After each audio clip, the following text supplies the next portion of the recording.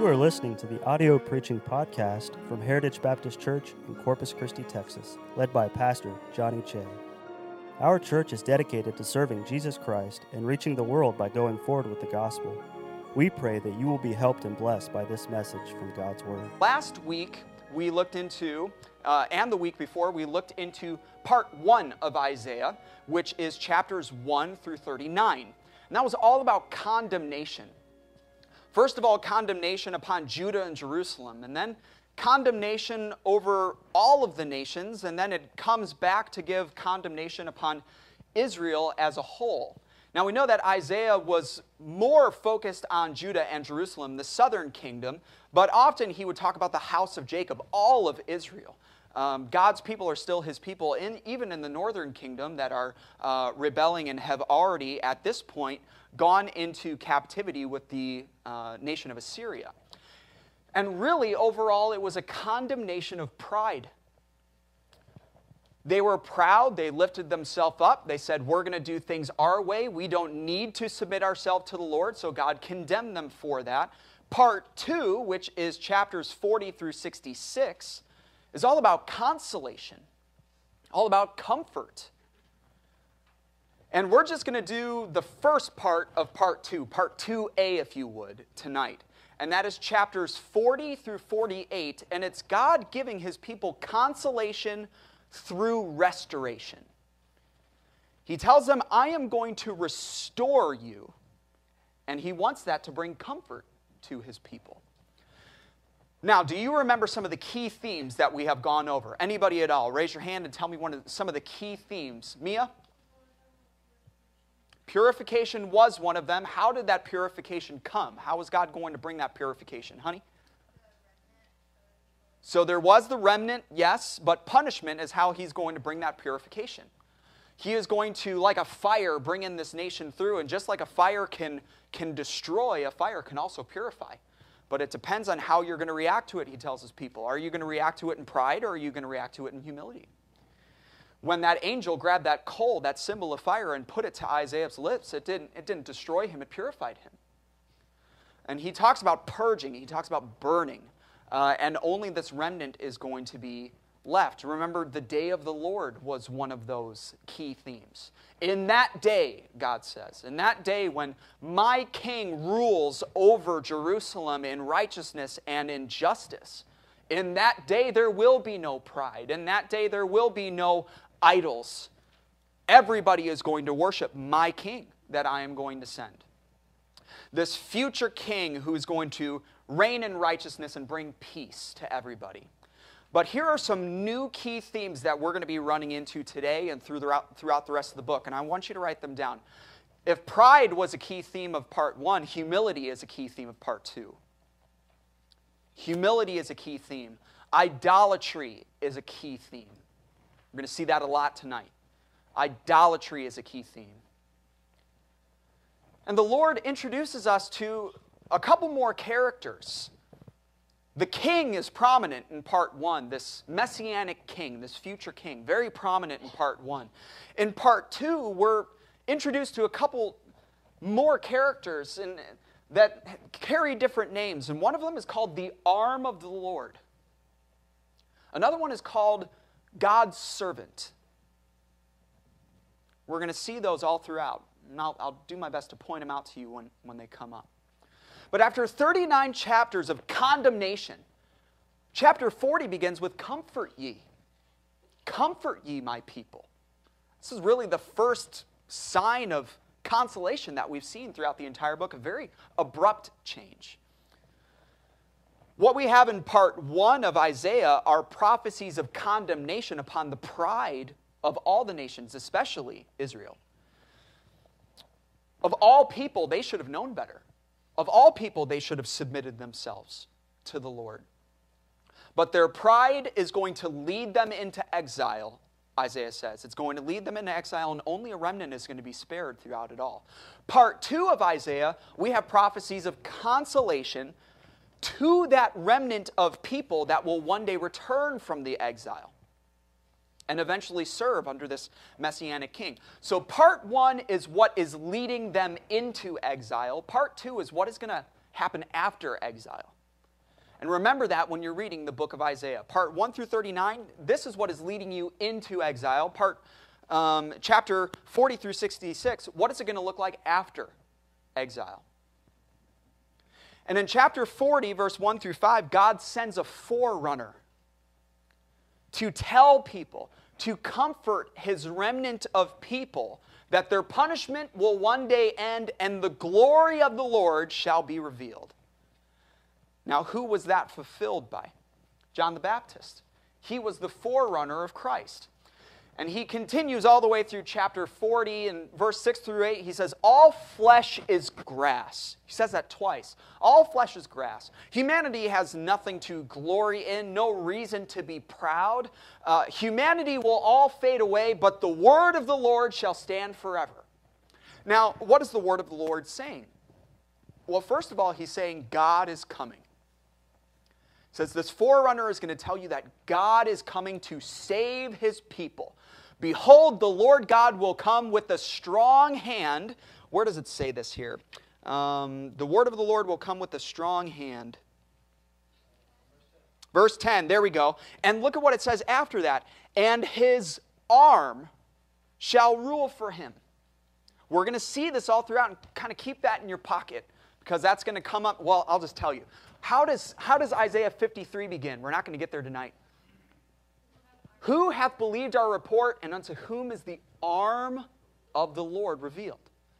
It's going to come up all throughout. Why is God coming? He says in verse 11, he shall feed his flock like a shepherd. He shall gather the lambs with his arm. And this is very important. And carry them in his bosom. Who is greater than God? First of all, he says God is coming. Then he tells him why he's coming. And then he asks the question, who is greater than God? God is the creator. God is all-knowing. God is all-powerful. In verse 15, the nations are as a drop of a bucket. Verse 17, all nations before him are as nothing. They are counted to him less than nothing and vanity. And yet, Israel is choosing to worship the gods of those nations. So in 19 through 26, Isaiah calls out their foolishness. The foolishness of serving idols. Even the poorest of people are spending good money. They're saving up their money and buying the best that their money can buy to make idols. And Isaiah asks them, why are you going to choose to serve something that has to be made when you can serve the one who made everything? That does not make sense. And he calls out their foolishness. And the chapter ends with those familiar verses that many people, some of you, it's your life verse. And it's all about the reward that comes for people who trust in God and not in idols. God is coming. He's coming to feed his flock. He's greater than all gods. Stop trusting in your idols. They that wait upon the Lord shall renew their strength. But how can Israel know? How can Israel know that their trust is going to be rewarded in the future? Because right now, enemies are bearing down. Right now, captivity is looming. Right now, Babylon is coming. But God is telling them, trust me. And if you trust me, you'll make it through. Jeremiah even tells them, go with them to Babylon. Make houses there. Get a job. Just take your punishment and then you'll come back. That doesn't make sense to them. God is saying, trust me when Babylon is knocking at the door. How can they know that God is trustworthy?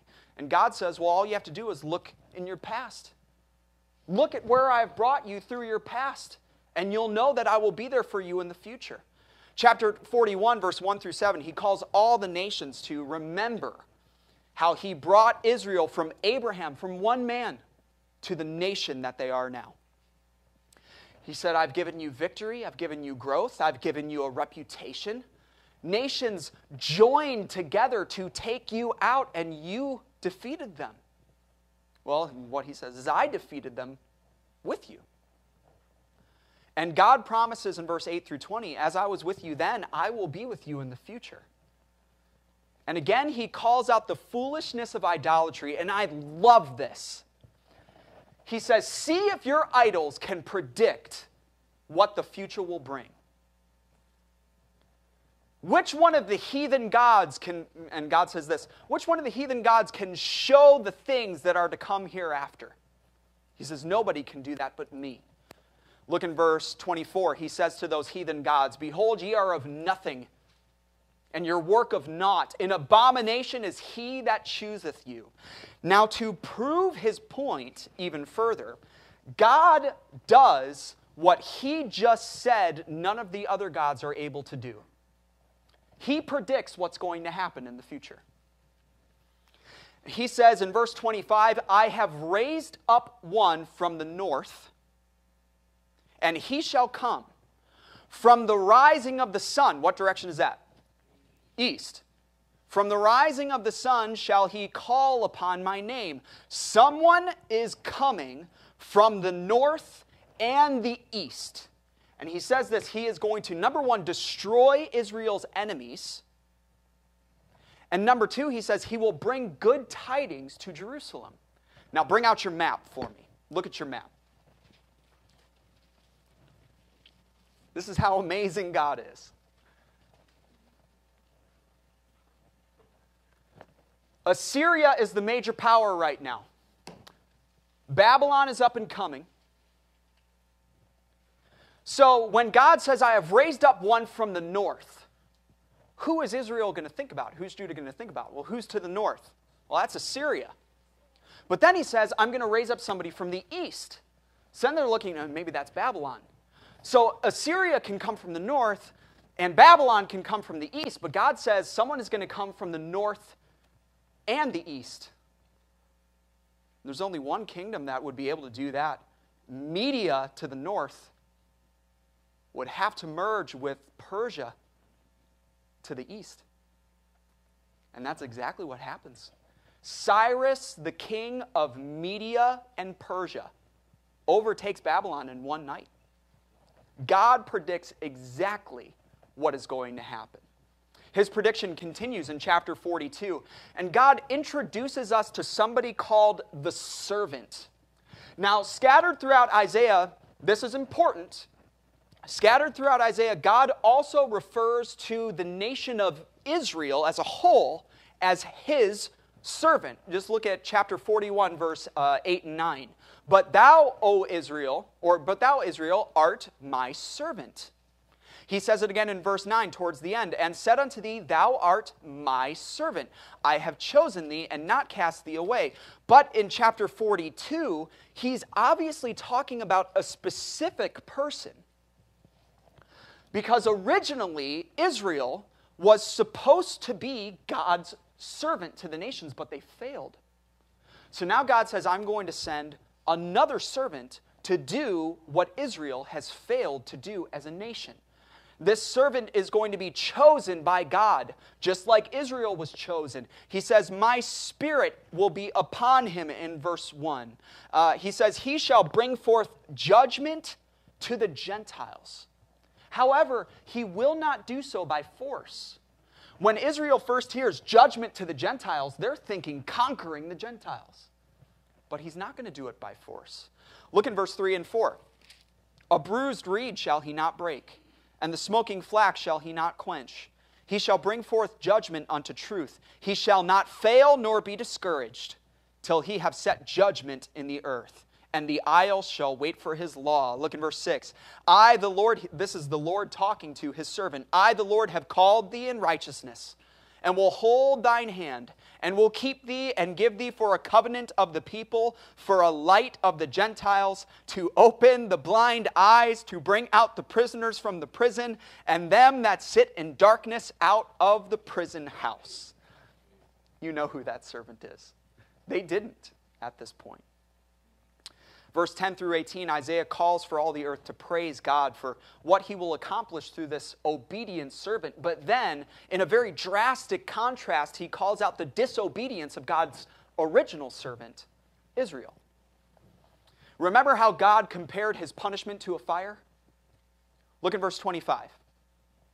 Therefore he hath poured upon him the fury of his anger and the strength of the battle, and it hath set him on fire right round about, yet he knew it not, and it burned him, yet he laid it not to heart. Israel completely ignored God's punishments. But now, chapter 43 begins. But now, fear not, for I have redeemed thee. God had first punished them, but now he would redeem them. And look what he says in verse 4. When thou walkest through the fire, thou shalt not be burned, neither shall the flame kindle upon thee. Israel's captivity is going to one day end, and God would gather his people again. And when the nations see that Isaiah's prophecies are coming true, they will know that God is God alone. Israel and the nations are all worshiping their idols. But in chapter 43, verse 15, look at what God says. I am the Lord, and I'm going to prove that to you. I am the Lord. I am your Holy One. I am the Creator of Israel. I am your King. And God says throughout the rest of the chapter, I allowed Babylon to conquer you in order to punish your sins. But now, I'm going to deal with your sin in another way. And in verse 18 through 28, God starts describing this new thing. This new thing that he is going to do in verse 19. Behold, I will do a new thing. He says, I will make a way in the wilderness. I will make rivers in the desert.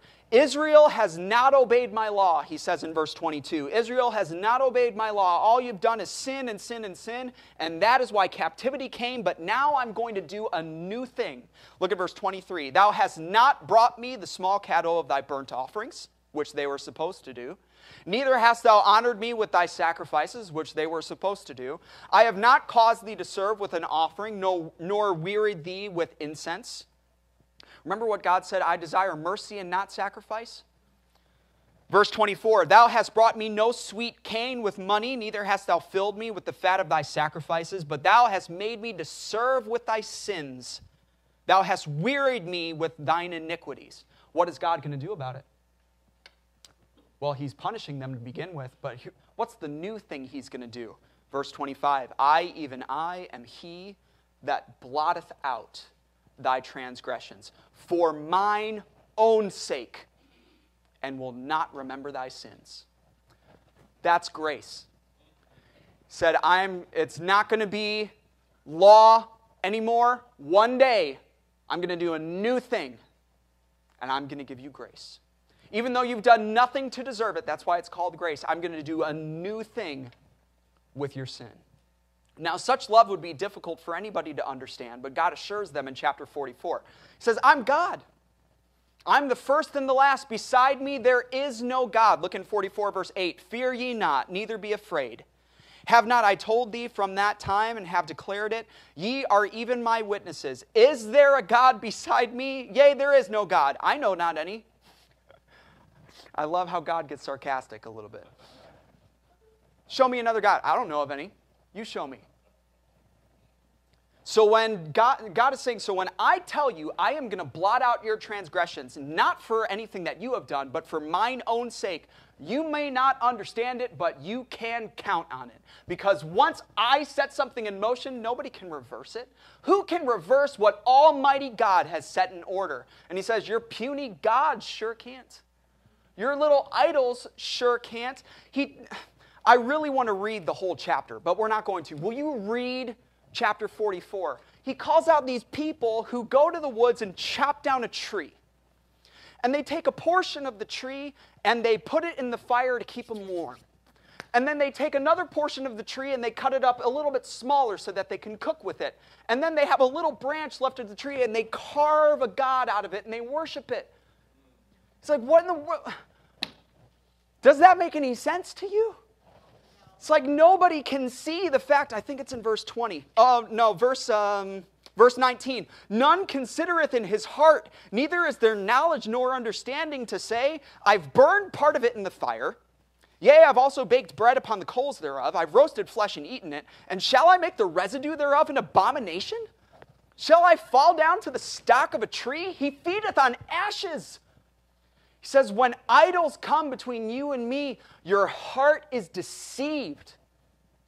If you think any idol can bring salvation to you, your heart is deceived. And remember, an idol is not just some figurine or a statue. It's anything that we allow to come in between us and God. So when you believe your religion or your good works or something else can bring salvation to you, your heart is deceived. Only God can bring salvation. Only God can see what the future holds. Now in chapter 41, he said, I'm bringing someone from the north and from the east. And if Israel just would have looked at a map, they would have seen, oh, it must be Media and Persia. But now he goes further. He gives the name. He says his name is going to be Cyrus. And by the way, this doesn't happen for another 150 years. Said his name is going to be Cyrus. He's going to come from Media and Persia. And he's going to do these two things. Says he will allow Jerusalem and the temple to be rebuilt. And the prophecy of Cyrus continues in chapter 45. God explains how he will raise Cyrus up, allow him to conquer, but not because Cyrus is some great person. He's only doing it for Israel's sake. And in verse 13 he says, Cyrus will build my city, and Cyrus will let go my captives. That is why I'm bringing him up. And one day, in that day, can we say, in that day, not just Israel, but all nations will acknowledge that Jehovah is God alone. All are going to be ashamed of their idols. Everybody will see that besides God, there is no Savior. Look in chapter 45, verse 22 and 23. I wanted to read these. Look unto me, and be ye saved, all the ends of the earth, for I am God, and there is none else. I have sworn by myself, the word is gone out of my mouth in righteousness, and shall not return, that unto me every knee shall bow, every tongue shall swear. Show me an idol that can say that. Can Baal say that? Can Nebo say that? You say, I don't even know who Nebo is. Well, that's what chapter 46 is. He says, no, Baal can't say that. Baal boweth down. Nebo stoopeth. Those are both Babylonian gods. I want to read this whole chapter too. We're going to. Chapter 46. It's just 13 verses. Follow along with me. I'm going to read fast. Baal boweth down, Nebo stoopeth. Their idols.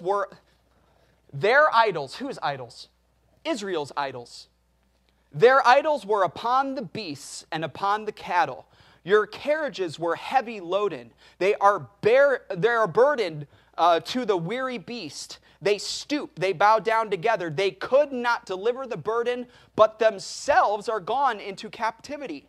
Hearken unto me, O house of Jacob, and all the remnant of the house of Israel, which are born by me from the belly, which are carried from the womb. And even to your old age I am he, and even to hoar hairs will I carry you. I have made, and I will bear. Even I will carry and deliver you. To whom will ye liken me, and make me equal, and compare me, that we may be like? They lavish gold out of the bag, and weigh silver in the balance, and hire a goldsmith, and he maketh it a god. They fall down, yea, they worship. They bear him upon the shoulder. They carry him, and set him in his place. And he standeth. From his place he shall not remove. Yea, one shall cry unto him, yet he cannot answer, nor save him out of his trouble. Remember this, and show yourselves men. Bring it again to mind, O ye transgressors. Remember the former things of old, for I am God, and there is none else. I am God, and there is none like me, declaring the end from the beginning, and from ancient times the things that are not yet done, saying, my counsel shall stand, and I will do all my pleasure, calling a ravenous bird from the east, the man that executeth my counsel from a far country. That's Babylon. Yea, I have spoken it, and I will bring it to pass. I have purposed it. I will also do it. Hearken unto me, ye stout-hearted that are far from righteousness. I bring near my righteousness. It shall not be far off, and my salvation shall not tarry. And I will place salvation in Zion, for Israel my glory. Can I paraphrase that? God said, Israel is going to carry their false gods into captivity, but I am going to carry Israel out. That's good. What a glorious truth. Every idol that you bring into your life, you have to carry, but trust in the Lord and He will carry you. That's a good truth. Now, at this point, we have to think about what is happening in history. Assyria is the major power to the north, but Isaiah has prophesied to Hezekiah in chapter 39 that Babylon is going to take Judah captive. Assyria isn't. Babylon is going to. Therefore, if Cyrus is going to let Israel go, let Judah go from captivity, that means Babylon has to fall. And that's what chapter 47 is all about. Babylon will be brought down. The only reason they were brought up was to bring punishment to his people. But as God raised them up, they become prideful. They took all the glory for themselves. So God foretells that Babylon will be completely destroyed, and there will be no escape for it. In chapter 48, God calls for Israel's attention. God's people have served him with a false religion, he says. You've lived in wickedness, you have not lived in righteousness. And God has purposefully used the prophecies of Isaiah to show his people that he is God alone. Look in verse 5. I have even from the beginning declared it to thee. Before it came to pass, I showed it thee, lest thou shouldest say, mine idol hath done them, and my graven image, and my molten image has commanded them. God is proving over and over that he's the only God, but still Israel was proud and rebellious. And that's why if Israel was going to be restored from captivity, it would need to be done by grace, because Israel didn't deserve it. And he says, watch for Babylon to fall. When you see Babylon fall, you will know that my word is true. Look in verse 18 and 19. Oh, that thou hadst hearkened to my commandments. Then had thy peace been as a river, and thy righteousness as the waves of the sea. Thy seed also had been as the sand, and the offspring of thy bowels like the gravel thereof. His name should not have been cut off nor destroyed from before me. If Israel just would have obeyed, all of this would have been avoided. Even though captivity was a mess of their own making, God in his grace would still restore them. So we can clearly see, and we moved right along, but now I want to apply it. What does it mean for us? What is God saying to Israel in these, is that 8 chapters, 9 chapters? What is he saying in these chapters that rings true for us?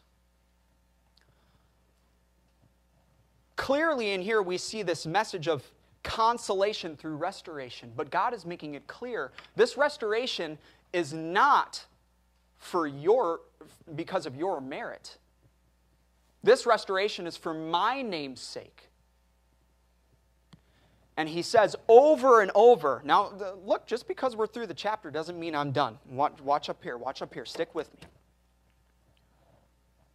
He says, I don't want you to think for one moment when Babylon falls and Cyrus tells you to go back and rebuild Jerusalem and rebuild the wall, don't you think for one moment that your idols did that for you. I am the one who did it for you. I am the one who's telling you everything that is going to happen. It was their false idols that brought captivity to begin with. He says, don't you think for one moment that they're delivering you from it. Now, certainly a large sin that Israel had was their pride, and God addresses that all throughout Isaiah, not just part 1. But another sin that accompanied this sin of pride was the sin of idolatry. Why do we need God when we have our idols? That's based in pride. And it's no accident that God, the first commandment that God gives his people is what? Thou shalt have no other gods before me. Moses and Joshua warned them before they came into the promised land. What did he say? You are not going to get into Canaan and start worshiping their gods. He said, when you find them in their house, don't even melt them down and keep the gold. Destroy them completely. What did Joshua say? Choose you this day whom you will serve. Before we go over there, you're choosing now. Are you going to choose to serve the gods from your fathers on the other side of the flood, or the Amorites in whose land you dwell? I choose to serve the Lord. And they said, we will do that as well. But what a shame. It took 70 years of captivity to get it through his people that he was God and God alone. And it worked. Israel has never worshipped another God. Ever since captivity, they've never worshipped another God. Through the preaching and prophecies of Isaiah, God is hammering home this idea to his people. Idols can never do for you what I can do for you. So stop letting things come between you and me. Don't let anything take my place in your heart. He says in chapter 43, verse 11, even I am the Lord, and beside me there is no Savior. All right, let's apply it. Perhaps we don't have a little figurine in our home that we bow down before. Perhaps we don't, at least I hope you don't. Perhaps we don't have a statue that we pray to.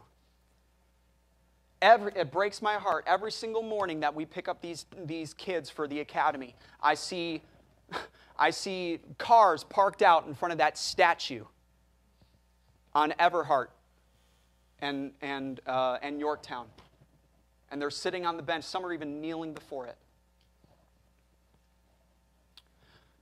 An idol doesn't have to be a statue. It doesn't have to be a figurine. It is anything or anyone that sits as king of our hearts besides God.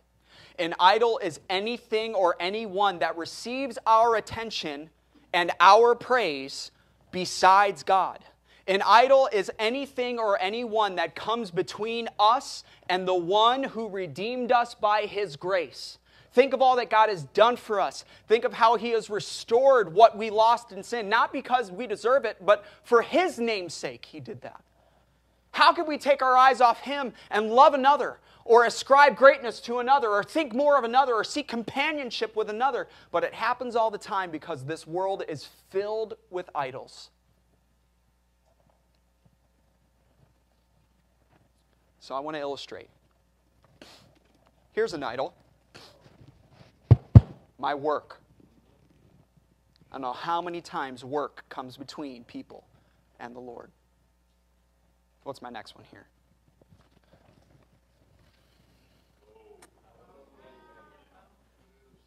Woe is me.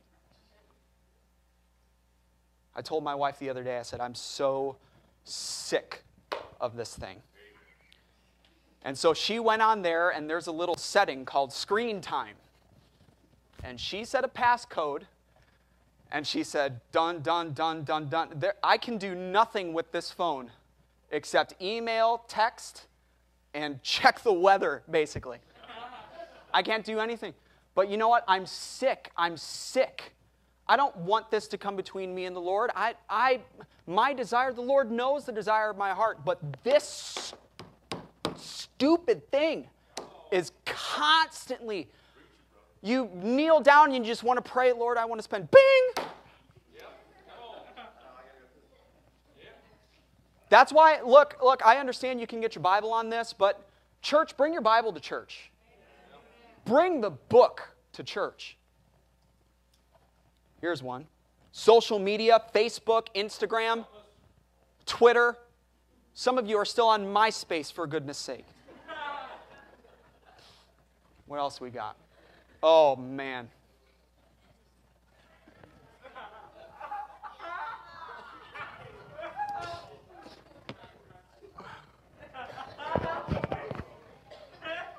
Our sports. Focus in, focus in. Our sports. Come on, Pastor, hurry up. Game's on.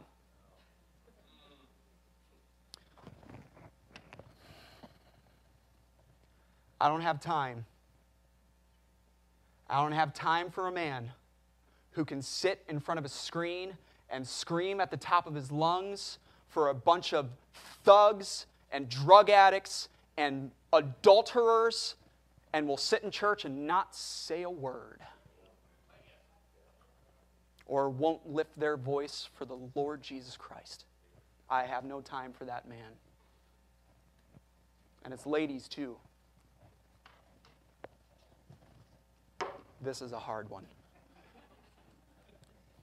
But I know when we get to glory, that sea of glass, we'll play this plenty, so I don't need it down here.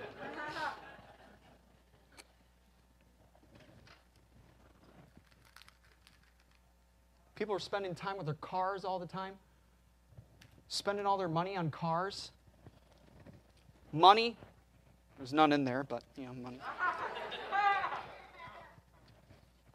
Family. Can family be an idol? Oh, yeah. You know what? I'll tell you, one of the biggest idols are the little kids crying in that nursery down the hallway. Some of the biggest idols that Christians have are their little children. That God gave you. God didn't give those kids to you. God gave you to those children to lead them to the Lord. He didn't give those children to you to take you away from the Lord. You're not going to come out soul winning on Saturday because little Junior has a baseball game. You tell little Junior, baseball did not die for your sins. Yes,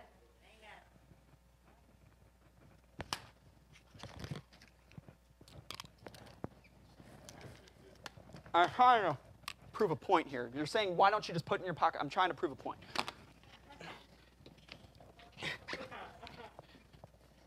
Education. Look, I am all for education, but I'm getting real sick of people getting educated out of their faith in the Lord Jesus Christ. Kids go to college believing everything that Bible says, and then one little curmudgeonly professor says a couple things. Oh, you believe the Bible? And suddenly they're an evolutionist. My friends did that. My friends did that. I can name friend after friend who were solid as can be, at least you thought, and they go off to college and they get educated out of their faith. I'm all for education. I get that. We should be ever learning, but don't you dare let education come between you and your faith.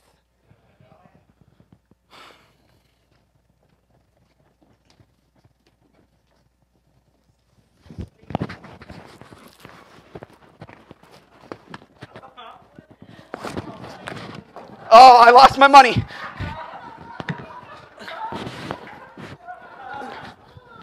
Oh, I went bankrupt. Oh, I pulled something.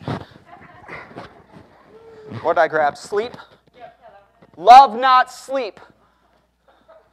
Let not slumber come to your eyelids. How many times have we missed a morning with the Lord? Jeremy? Come on, man.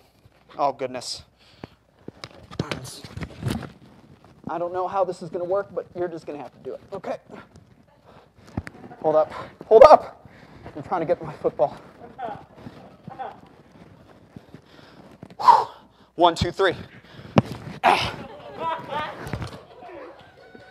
think you're, oh, Brother Rusty. Thank you. Don't block my mic. Don't block my mic. I got to have my friends. Got to have my friends with me. Now listen. I know that this is ridiculous, but I'm going somewhere. Stick with me, okay? Oh, man. I'm glad I chose you and not Ethan. Get up higher.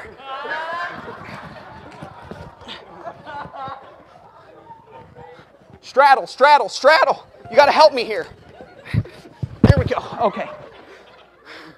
Look. These things in and of themselves, they're not wrong in and of themselves. Some of these things are necessary. You need to get an education. You need to have a job. Don't go into your boss tomorrow. My pastor said I don't need you. You're an idol. You're a false idol. No. We need some of these things. Listen, I don't mind you sitting in front of a game every now and then. That's fine. I don't mind you going outside and playing with your kids. I don't mind you having friends. All of that stuff. But here's the thing. The moment that these things start to come in between us and the Lord, they are an idol. And that's why in our Christian race, get up, man, get up, you're sliding. I have got no hips, you got to help me. In our Christian race, the Bible says you need to lay aside your sin. The things that are obviously wrong, you need to lay them aside.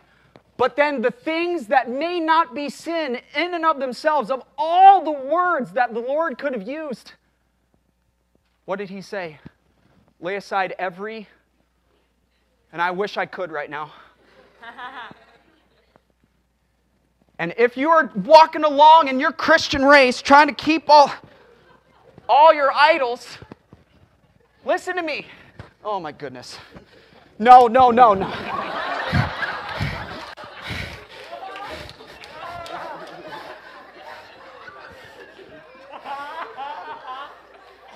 There are some friends worth losing.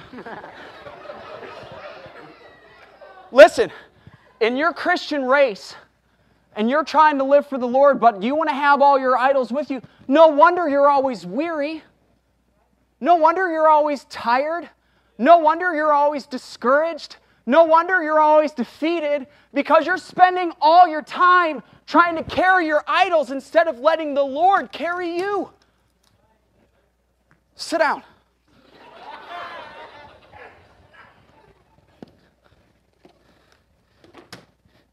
So Isaiah says over and over and over throughout, why are you going to kneel before these things when you can kneel before the King?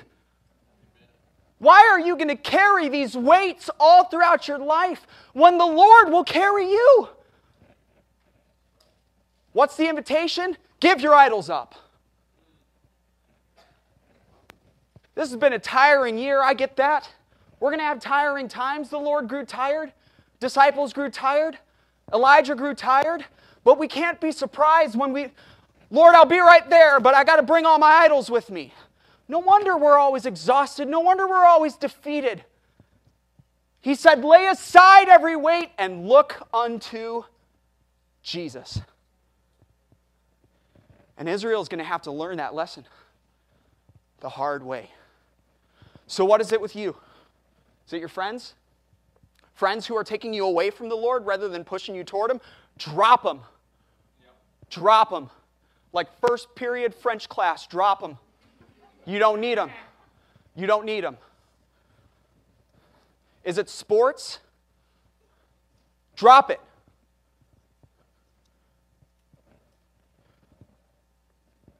Is it your work? Hey, I understand work. But when the boss comes and he says, I need you to work Sunday, you look back and you say, no. No, I go to church Sunday. You know how many times I had to go into work on Sunday? One time. And I had always told my boss, now please, let me take a step back here. There are some, you have talked to me and you said, I have tried everything. I've tried everything. And they're making me work. I've never been in that position. I've never been in that position. Now, I'm sorry. I've just never had to deal with it. I don't know what that is like. But I told my boss I'm never going to work on Sunday. But one Sunday he called me. And he said, I need you to work today. And I gave in. And guess what? Guess who was calling me the next Sunday? And I said, no, I told you I'm not working on Sunday. He said, you worked last Sunday, so it's obviously not that important to you. I learned my lesson. Is it work? Is it education? Get your education. But you know what? We need more people studying the Bible. That's what we need. Is it social media? Log out. Log out. We're watching filth, following filth, posting filth. Log out! You don't need it. There's no bigger troublemaker than social media. Is it sleep? Ugh. Is it your car? I don't know what it is. You do. Lay it down. And pick up your walk with Christ again. Lay it down and pick up your prayer life again. Lay it down and pick up your faithfulness to church again. Lay it down and pick up your obedience again. Thank you for listening to our audio preaching podcast.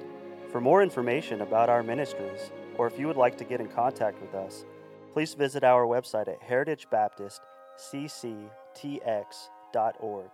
May God bless you as you go forward with the gospel this week.